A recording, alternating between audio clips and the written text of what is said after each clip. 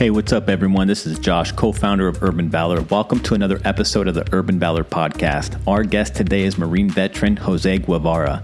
Jose spent the first half of his enlistment attached to the Marine Security Force Battalion out of Bangor, Washington. He spent countless hours training and becoming proficient with close quarters battle and recaptured tactics for urban warfare. Jose then got attached to 3rd Battalion 7th Marines out of 29 Palms, California, with whom he would conduct a combat deployment to Iraq with. Jose gives great insight on performing at a high level in the Marines and transitioning back into the civilian culture.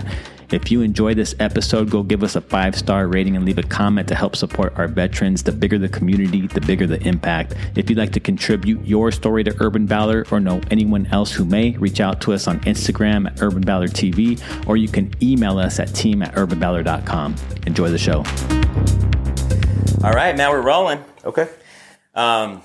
Thanks for being here, Jose. Of course. Let's just start off. How about you just introduce yourself and then tell us what branch of service you served with and what job you did in the Marine Corps. Sure. So my name is Jose Antonio Guevara.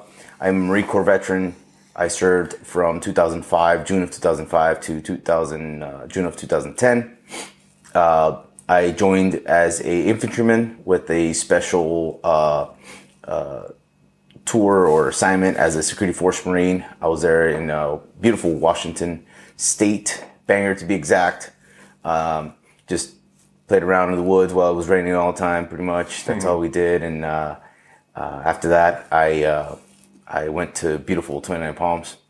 Right on. And I served with the Kilo Company 1st Platoon, 3rd Battalion 7th Marines.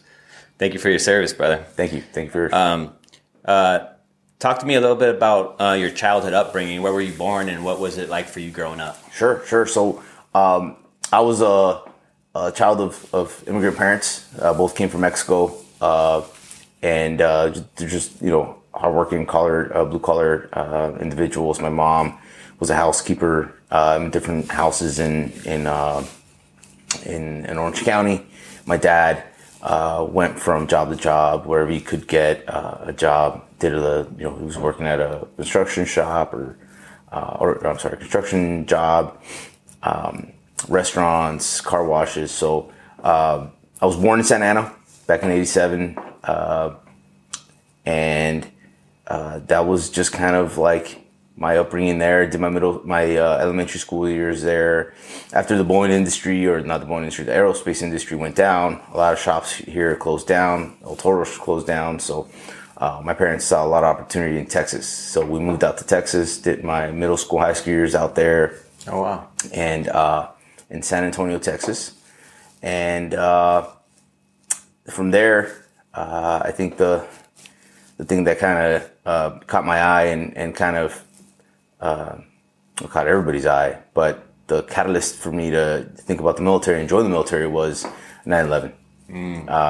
I was a 9th grader going into video tech class or some typing class as a 9th grader, and had TV on. I walked up, and the teacher usually was telling everybody to sit down and shut up and get class ready, but he wasn't. He was just sitting there and just kind of sitting back in his chair.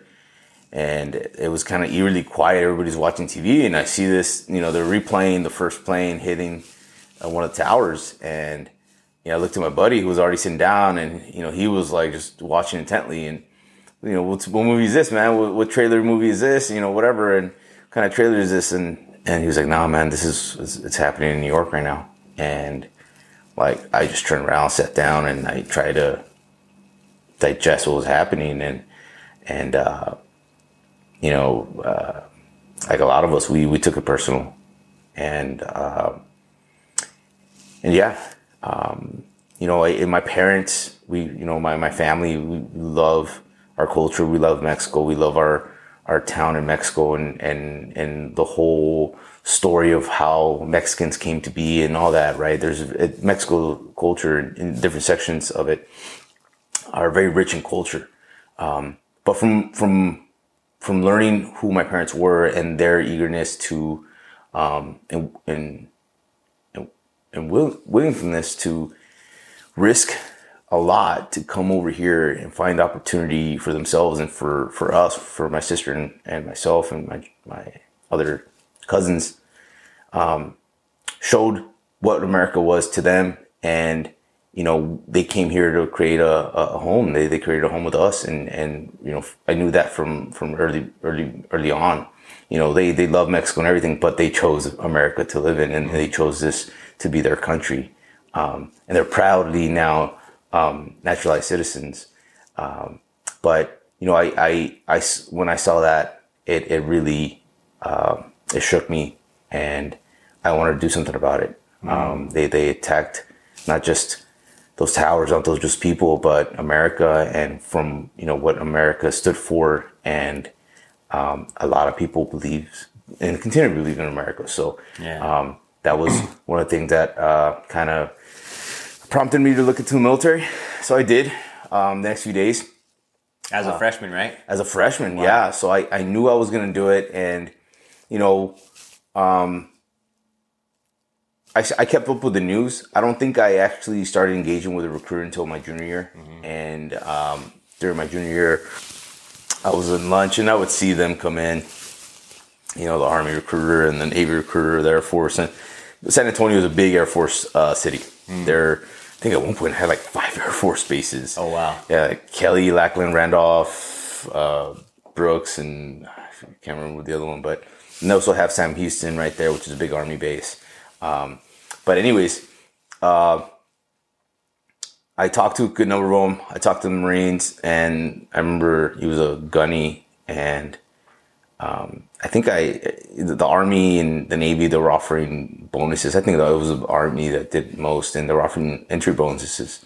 And I asked the Marine recruiter, like, hey, how much are you guys offering? And he said, get the fuck out of my face. and he's like, you know what, go talk to them. I don't want to talk to you. I'm like, what? And that's what kind of got me like on the hook, like, what the hell? And a few months later, maybe I was like, all right, you know what? I'm going to go to the office and just, talk to whoever I need to talk to. So I go in there and they, hey, thank you for coming in, ask me those preliminary questions. And then they said, it's like, hey, is it the Marine Corps really what you want to do, or really what you're looking into? And I'm like, yeah. I'm like, and then he said, well, you know what? We don't want you yet. It's like, get out of the office, go to the Army recruiters, go to the Navy recruiters, see what they're offering you, and then come over here and see.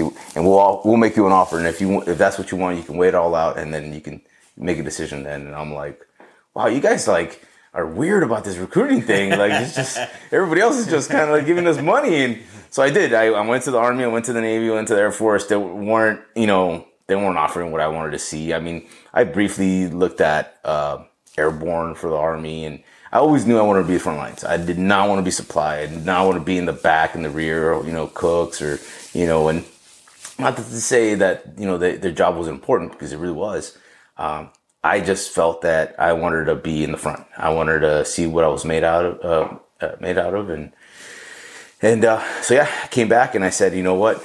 I got it. And they reiterated, like, there's no bonuses.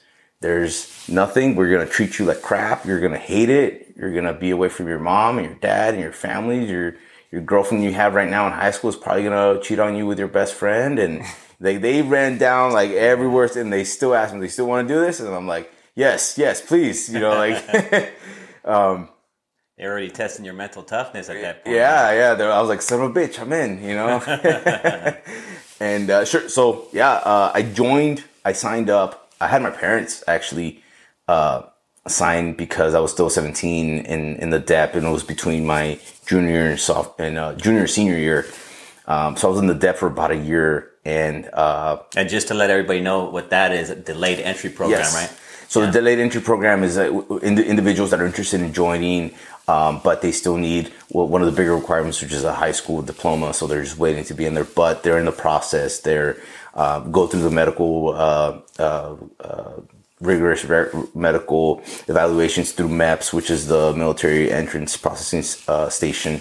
So I did all that. They had all my stuff ready to go, and I signed. So I was just waiting for a date, a ship out date. And I was straight up infantry. And then I explained to my mom, infantry isn't very translatable to the Spanish language.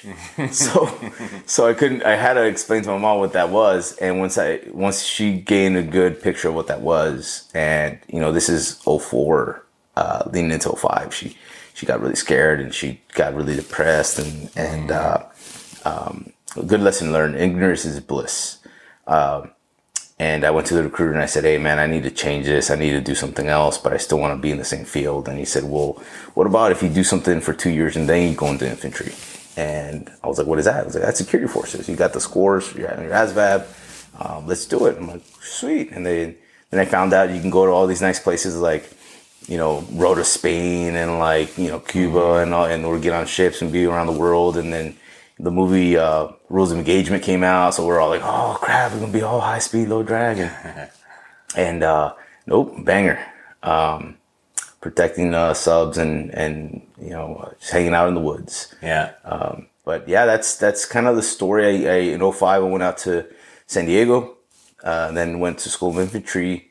Right afterwards, in the fall, I went to Security Forces training school up in Chesapeake, Virginia, and then Bangor, early days of '06. What was boot camp like for you? Boot camp, it was great. I mean, I never had anything like that. I played football in Texas, which is a big thing in Texas. Mm-hmm. Played soccer, and it was very rigorous, very tough and stuff. But boot camp, Marine Corps boot camp, is something that I don't really think you can really prepare yourself for. Right. It shocks you, and they make sure that they break you down as much as they can to rebuild you the way they need you to rebuild so you can perform as a Marine. But it was one of the places where I gained a lot of confidence in myself.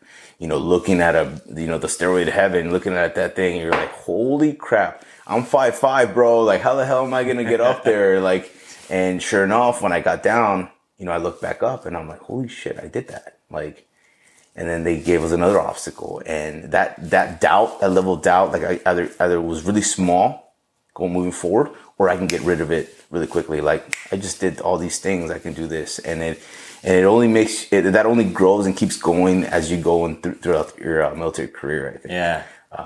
SOI, same thing. It was a 5, 10K, 15K, 20K.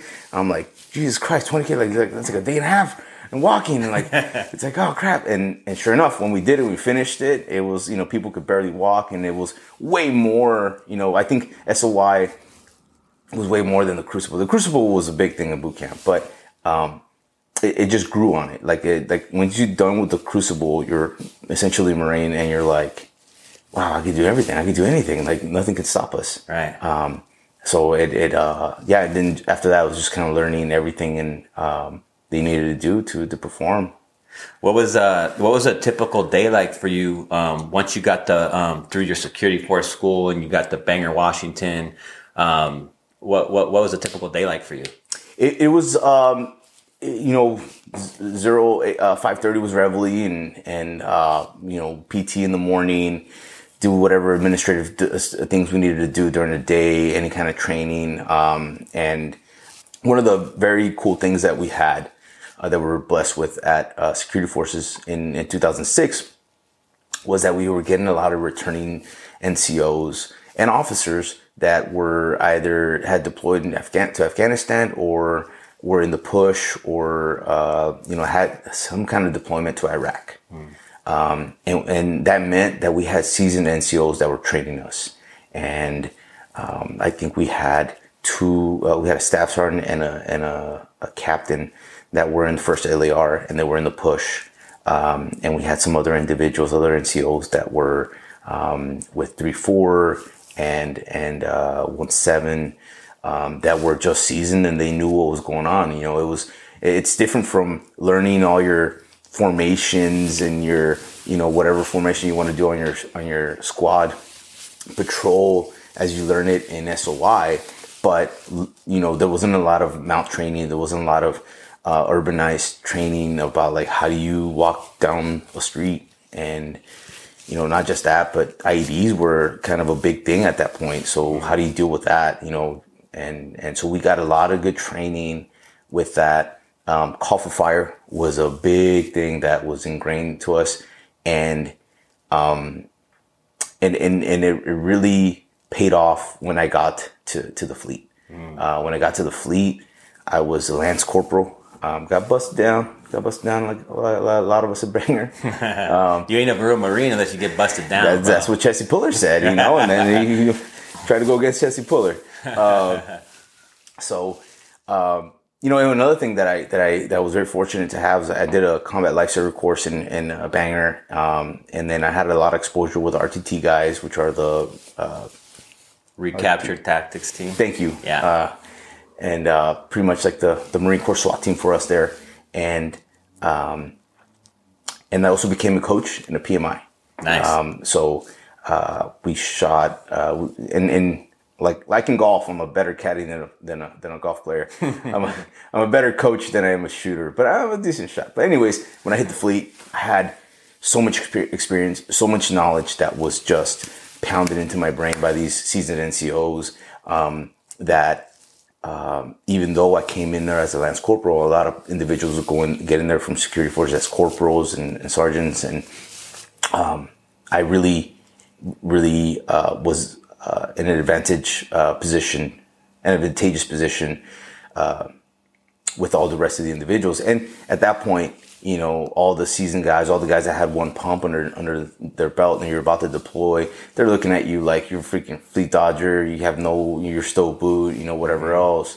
But whenever somebody had a question or, hey, who can do this? I could just raise my hand and, spill it off. Like, how do you ask for close air support from either fixed, rotary, artillery? We had a guy that taught us how to get fired from naval guns. And it was just like, what the hell? Like, when are we ever going to use naval guns? I don't think a naval gun can get off a shot into Iraq. Yeah. But no, it was very fortunate that I had some time there, and I met some really good people, good Marines, and yeah, so a lot of good training. That's one of the things I look back on it about Bangor is they mold a lot of really squared away Marines, man. Squared away. Amen. We had Fort Lewis. This it was the outer south of Bangor, Bremerton area, which was a little bit further. I'm not sure if if you had ever heard of Yakima. Yeah. Yakima, there was a big training center, and you could do anything there. I mean, you could practically drop a JDAM or whatever down there. Mm-hmm. And we had a lot of good training, shooting from a turret, moving on a moving truck onto, Ivans that are popping up. Mm-hmm. I mean, where else do you get that kind of training? Right. We linked up with some pilots in Fort Lewis. I didn't get a chance to do it, but they were setting up, getting individuals ready for deploying off of helicopters. Doing fast ropes off helicopters and spider rigging and doing all that. And a lot of individuals were able to get sent to different schools. Mm-hmm. For RTT, they got to CQB school or shooter school or breaching school or DM school, right? For the designated marksman, the breaching to breach stuff, and CQB close quarter battles. And then I went to coaches course and PMI course, and then other individuals went to Sears, ISLIC, so all those. They sent me to McQuist. Yeah, that's one of the hardest schools that I ever heard of. I think MSG is one of the hardest ones. And McQuist is up there. I mean, you turn into a fish. You have to you grow gills at one point. I heard.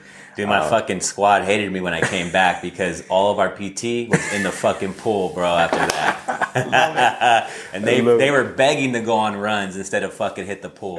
Yeah. But no, I can't. I think while I was there, everybody was anxious to get to the fleet because they wanted to deploy. They wanted to go to the fight. We trained to be in a fight, and then you're sitting there in Washington waiting for nothing. Because nothing ever happens, and that's good. That's a very good thing that nothing happens there. But everybody was very anxious to go there. So, but yeah, when we hit the fleet, And there's a lot of people that were in the fleet that did not like us, did not like when we came in.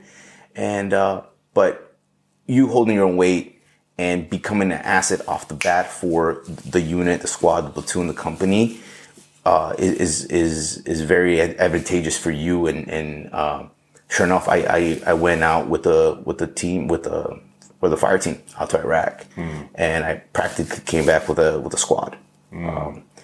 And yeah, I mean, it's... You got to kind of re-earn your respect coming from security forces and getting dropped into the fleet, right? Oh, big time. And but it all goes through that. You know, people want to know that you're able to perform in the field. You know, they want to see that you're not lost in the sauce and in the field when it really counts, when the rounds are, you know, and you have to do some kind of complex thing. A lot of it too is we played a lot of Sims games in security forces, which teaches somebody to learn to think outside the box. Right. How you look at this and you're just like, you go straight at it or kind of figure ways to maneuver around it and get the mission accomplished without risking yourself too much. So yeah, can you just explain real quick what a Sims is? Sims game, I the way it was kind of taught to me is it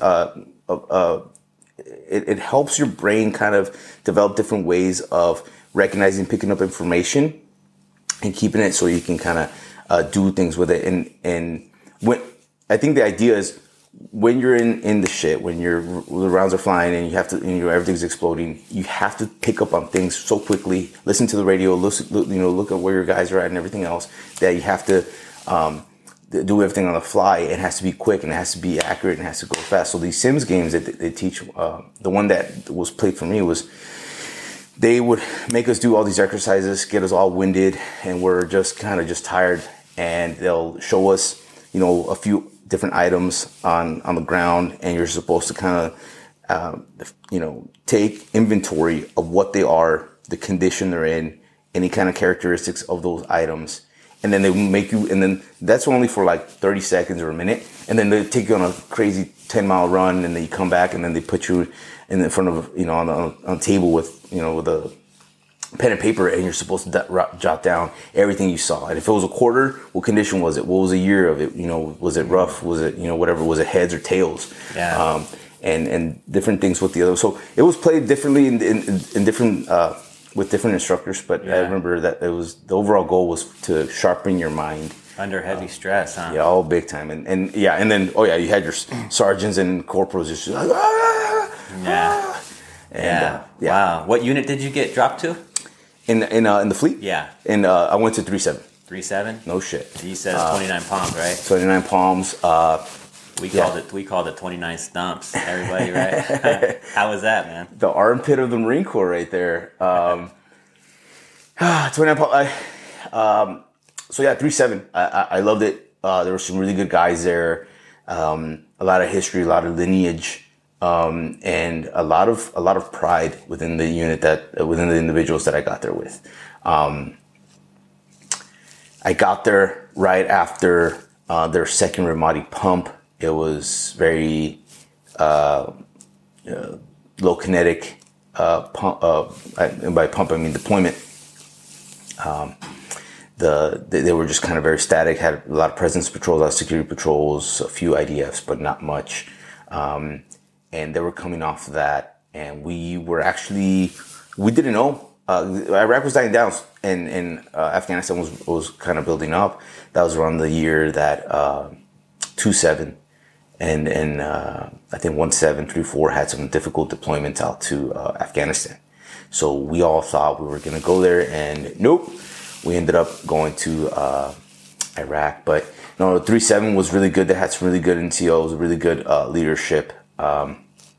And when you got dropped into that unit, were you guys doing any workup to go overseas or? Sure. I'm sorry. Yeah. So traditionally, I got there right as they were coming off their leave block, and they had gone and done their makeup Marine Corps ball in Vegas. So a month after I got there, we started doing workups. We started doing.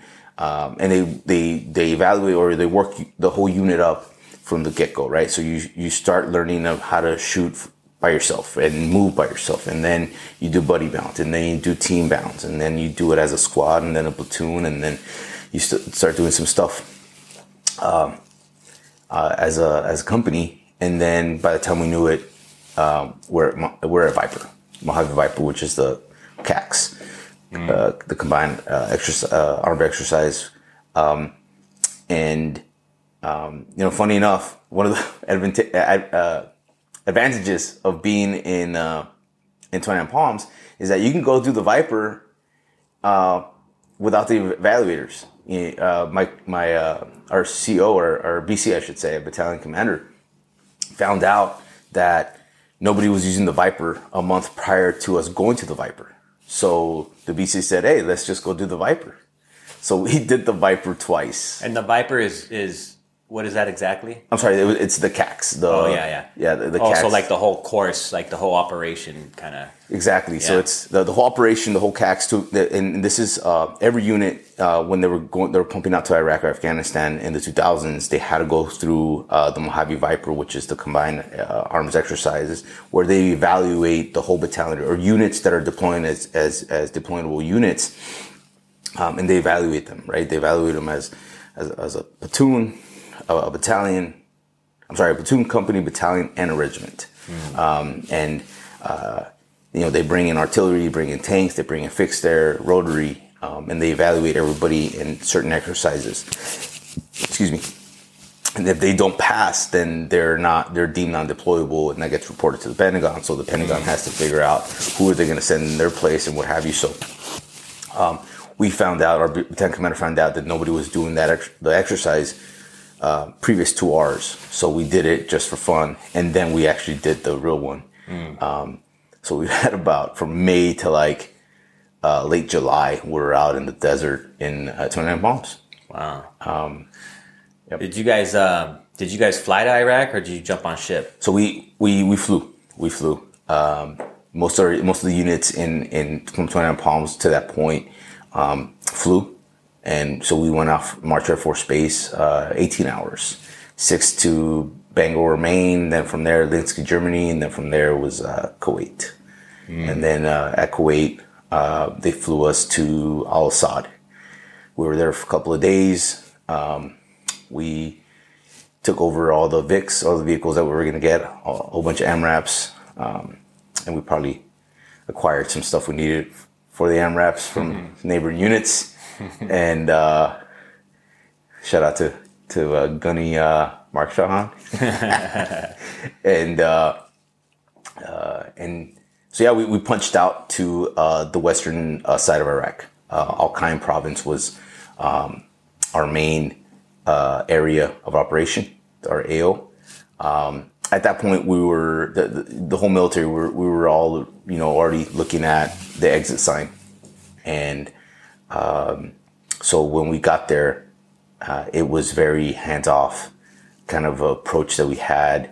Our AO for my company was Al-Qaim,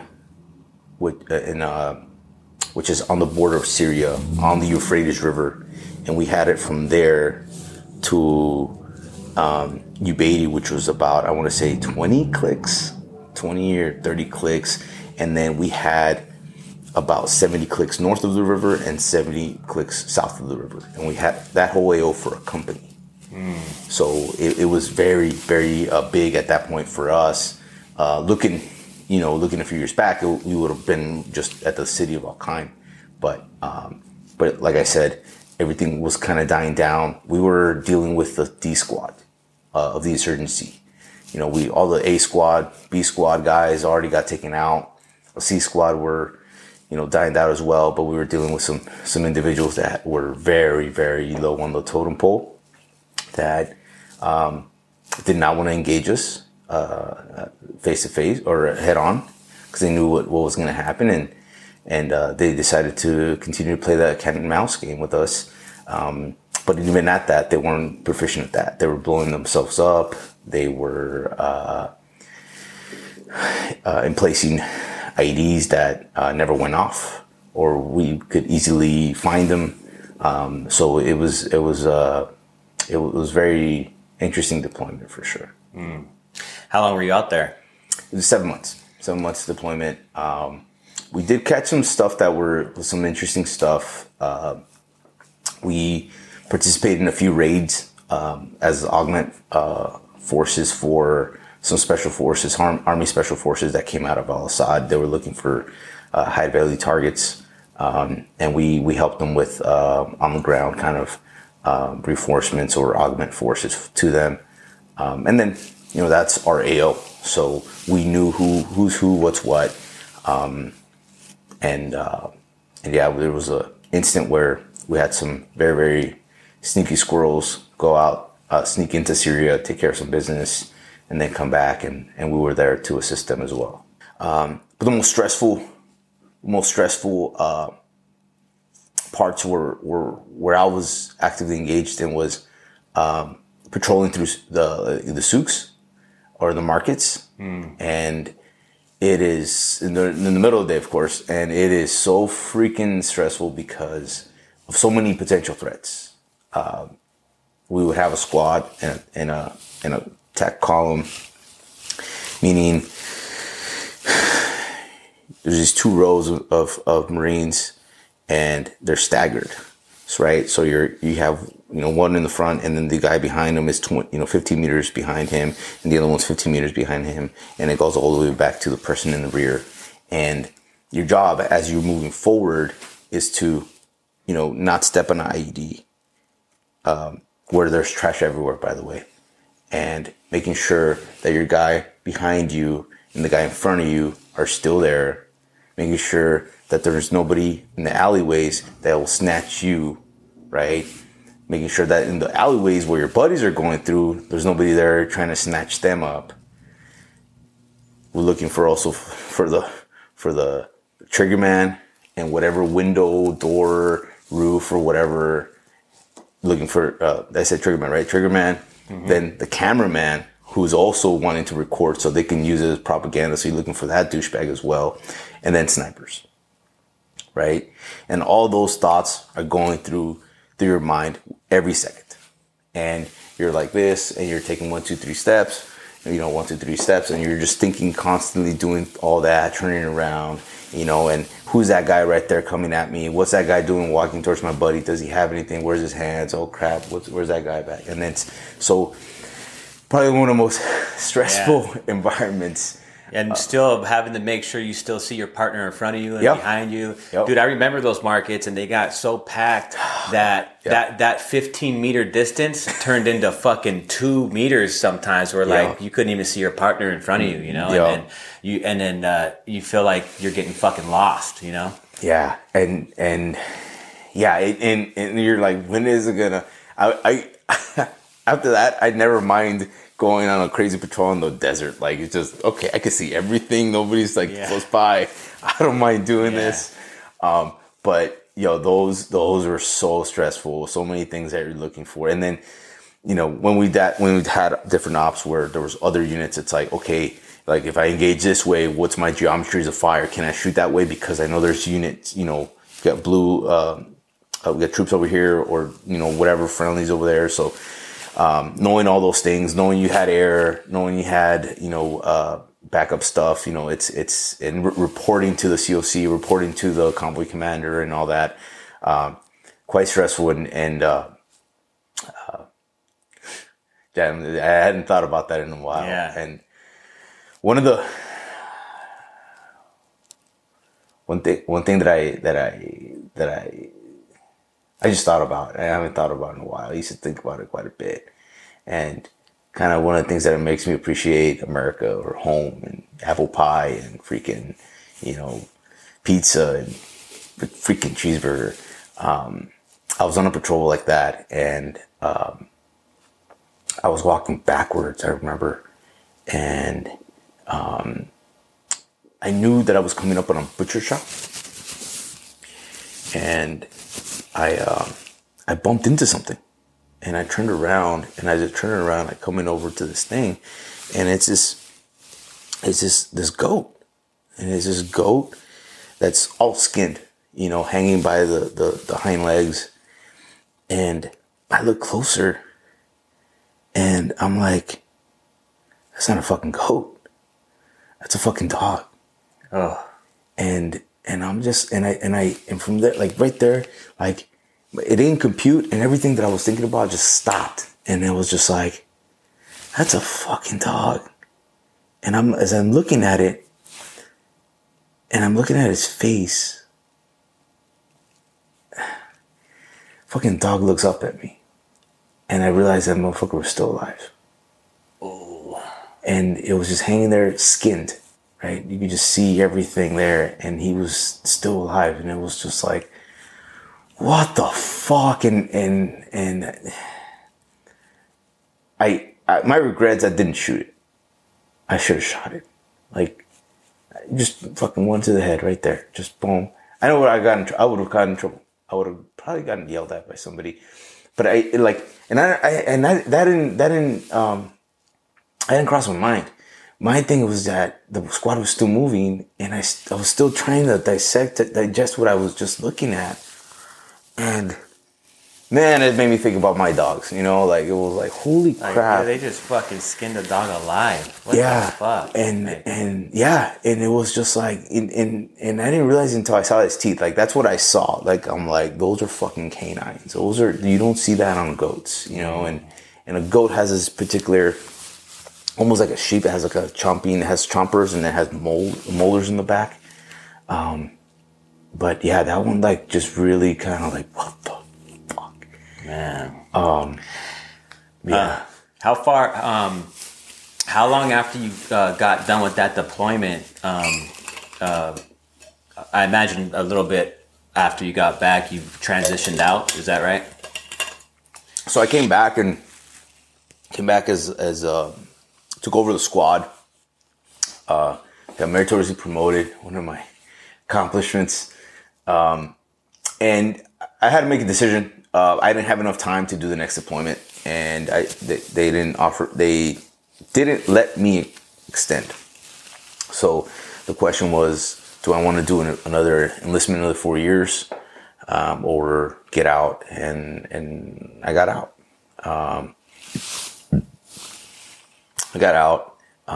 Went to Texas, to Houston, started a job there, working for my uncle as a cement company. And it didn't work out. It was just something different that I didn't want. And one of the fortunate things that I did before I got out is I took advantage of this program where I got my CDL, my commercial driver's license.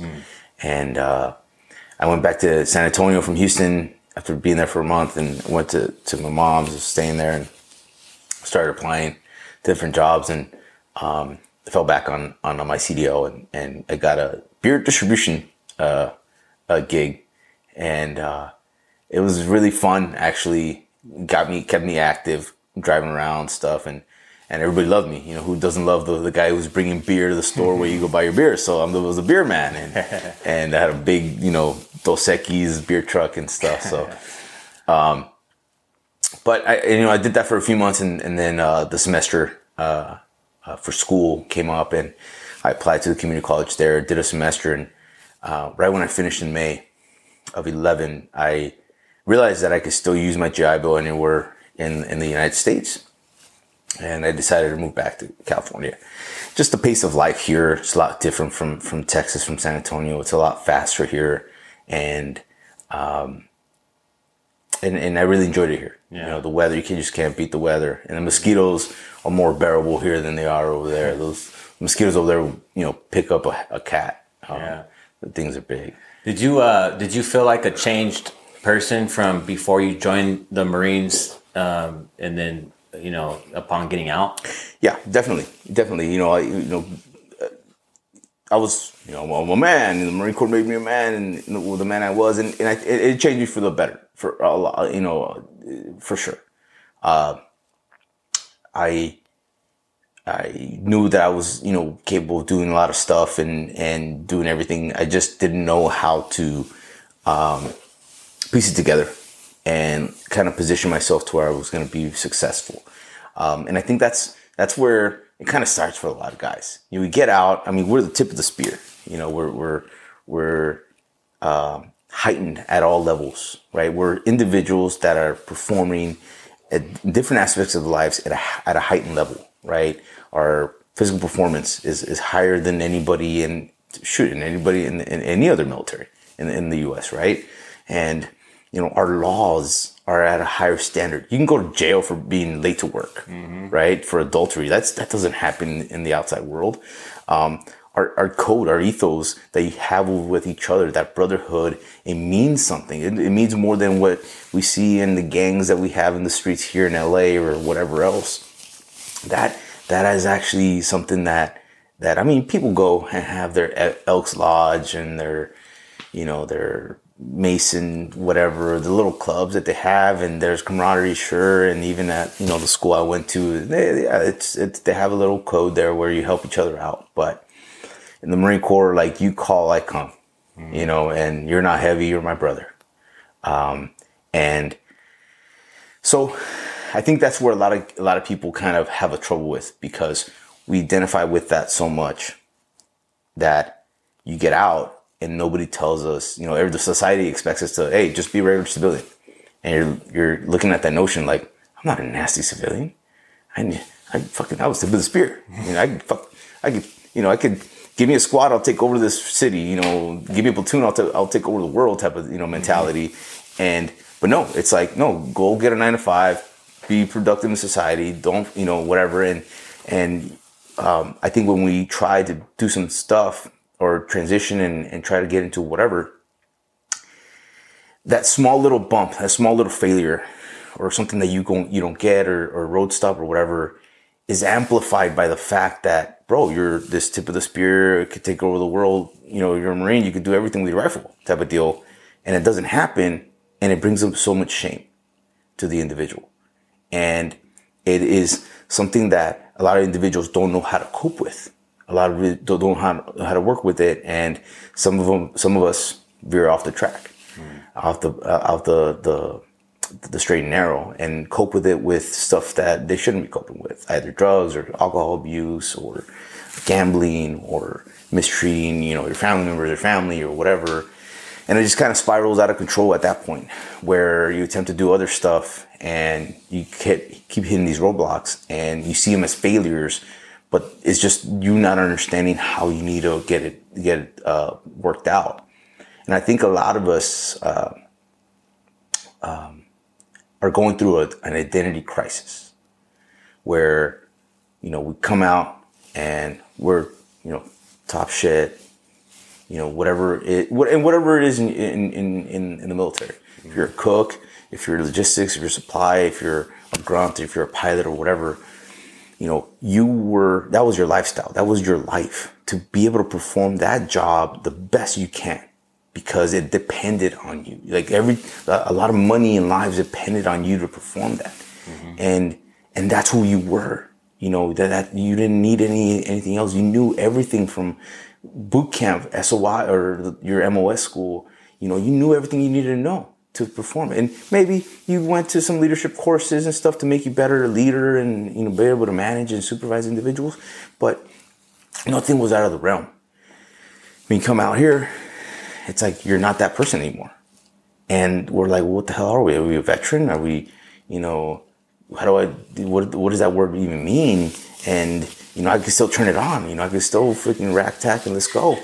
And I think that's what a lot of us are having difficulty in our transitioning, is that we don't know who we are anymore. And not just the purpose, because I think that's what is next, is who are you now? Why, what is your, who are you supposed to be? And I don't think anybody has ever labeled that. And what I'm talking is not something that I came up with. I do have to give a little shout out to Dylan Bender, who is a readjustment counselor for a vet center down in the Orange County Vet Center in South County, which is a VA facility. He's a fellow Marine. He was a recon Marine, if I remember correctly, and he does these courses and he explains all that stuff. And when he explained it to me, I'm like, yeah, dude, hell yeah! Like, I'm a veteran, but veterans are, veterans, but I came from a high deal or high level of living. Society's asking me to live down here, and I, like anybody else, we had trouble adjusting to that. Mm-hmm. Aside from connecting with the resources and different veterans that were going through that, I learned to pick up on different tools that I can use to help myself understand what I was going through and help other people, other veterans, understand what they were going through, because I was coming across a lot of veterans that were struggling. Some of them needed a talking to, some of them needed a good ass chewing, some of them needed to just go get a beer or go fishing, and get away from everything for a minute. And I think that's very important. Holistic kind of therapy, going out camping for a weekend or going fishing on a boat or in a river in the middle of like Central California. I think that's very much needed, because one of the theories that I had is that we never got the time to decompress as far as what we did overseas and what we saw. In World War II, we got on boats. When we finished the war in the Pacific, it took them, months to get back to the United States. And you were still within your cohort, within your platoon, within everything. Same thing in England, Korea was the same thing. Vietnam, it still took a few weeks to get back. For us, it was 18 hours. And the next day you're in America eating a cheeseburger at Burger King. Like in the Whopper, and I think a lot of us, if you can remember to those days right after you got back, when you had that eerie feeling of like, where the fuck is my rifle? And so it's very interesting kind of looking back and thinking about those things. Yeah. Well, we're going to get ready to wrap up, man. Sure. That time goes by fast. Sure. But, before I do, I'd like to give everybody opportunity to say any last words, man, before we cut the tape. Sure. If I don't think our job as veterans or our responsibilities ever end to fellow veterans. And I'm not saying, start a nonprofit or donate all the money you have to a nonprofit or help every veteran you can, you see. But if you see somebody hurting, if you see somebody that going through, sometimes a simple hello, how you doing, brother? How you doing, girl or sister or whatever? How you doing? What's on your mind right now? What's going on? And you may not need to be able to fix their problems right then and there, but there's so many resources out there that you can connect them with, that is very, very easy to help people. And sometimes you don't even know you're saving people's lives. You're saving somebody's life. I have a memorial band with a buddy that died in country, but I have two individuals on here that we lost afterwards. And it's a very bittersweet to see a lot of guys go to a funeral, but those individuals are never replaceable. And it breaks my heart to hear of other individuals losing other individuals, and that needs to stop. Right. So do your buddy checks, and if you come across any vet that seems like they need something, just engage. Just say hi. How you doing? Where are you from? Where'd you serve? And open a conversation up, and you never know. They might need, a ride, $20 or whatever else. They might need to get connected to the VA, and that's open your phone and Google it, and that's it. Mm-hmm. So that's it. That's all I got. Hey, well, thanks for being here, Jose. Thanks for your service, and fucking Semper Fi, brother. Rah. Push it to the limit, I can't go no more. Red light, no way, I'm coming back home.